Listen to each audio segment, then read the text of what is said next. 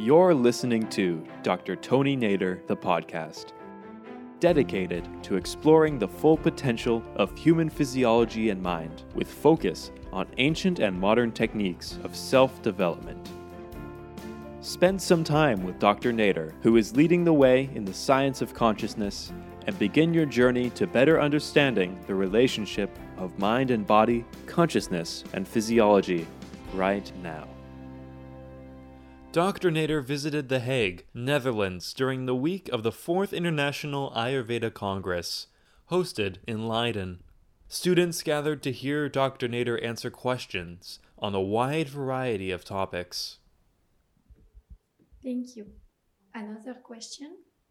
What happened when we die?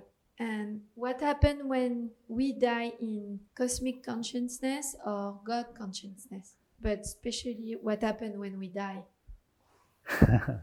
When we die, on the physical level, the body disintegrates, that we know, of course.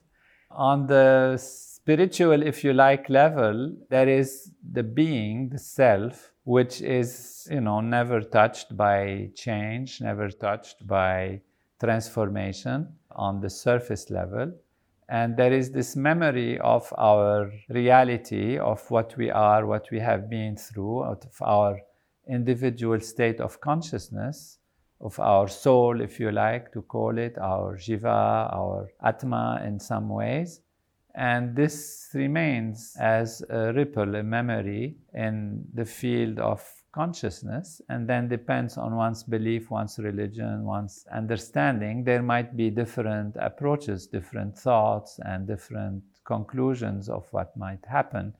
And so usually this comes part of the realm of belief and the realm of specific systems or religious approaches. From the Vedic level of understanding of consciousness, it is just a soul, a being that remains alive on a different sphere of existence.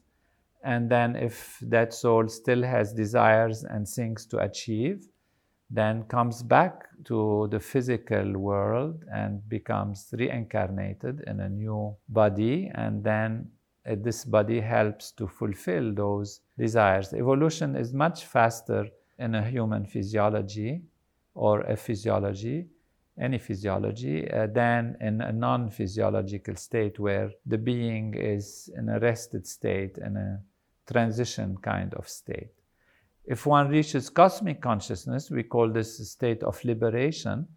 And in cosmic consciousness, which is CC, then one would have already achieved the highest of development on the level of understanding the self, the being, and then one doesn't have the need to come back.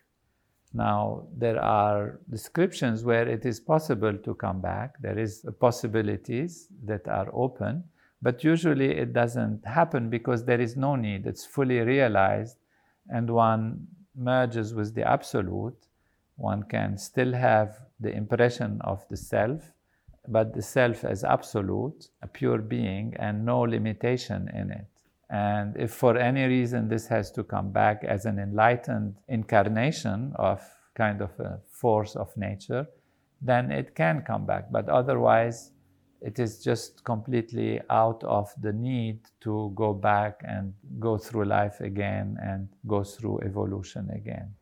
And that's the same for God consciousness and unity consciousness.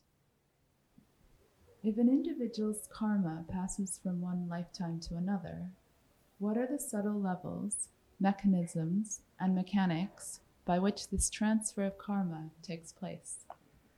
The karma is part of, the bundle of reality that makes one's own individuality, individual soul or self. It's like the memory of things, It's how is it like stored, if you want to say, in a physical manner, Is it electronic? Is it electric? Is it magnetic? Is it weak forces, strong forces? How is it, stored? That is really not on that level. It's beyond that level. It's on the level of consciousness, on the level of awareness. It's on the level of non-physical reality. Because when the body goes, all the physical goes, but there remains a memory in consciousness. So it's very abstract level of existence. So there is a consciousness which is non-material that exists. Now, the reality, the ultimate reality is that even that which is material is itself consciousness. So it's just a mode of consciousness, a memory within consciousness itself. And that is what constitutes the individual reality. And the individual reality has within it all of the things, the bundle of things that one has gone through in one's lifetime and has accumulated. And therefore, we hold our own karma. It's not that it's sitting somewhere. It just comes with us. It is sitting here. We are our own judge. We are our own executioner, if you like, and our own person who help oneself or create the proper steps of evolution for oneself if we have a good karma. So we play out our own karma, be it a positive karma or a negative karma. And this is because it is all within us. It is not sitting somewhere and there is some computer looking, oh, this has some karma, I should send them something. And this has some other karma, I should send them something else. Everyone carries one's own baggage and one's own luggage and one's own weight of karma, be it positive or be it negative. Thank you for tuning into Dr. Tony Nader, the podcast. And if you're interested in learning more from Dr. Nader, please follow him on Facebook, Twitter, Instagram, and YouTube.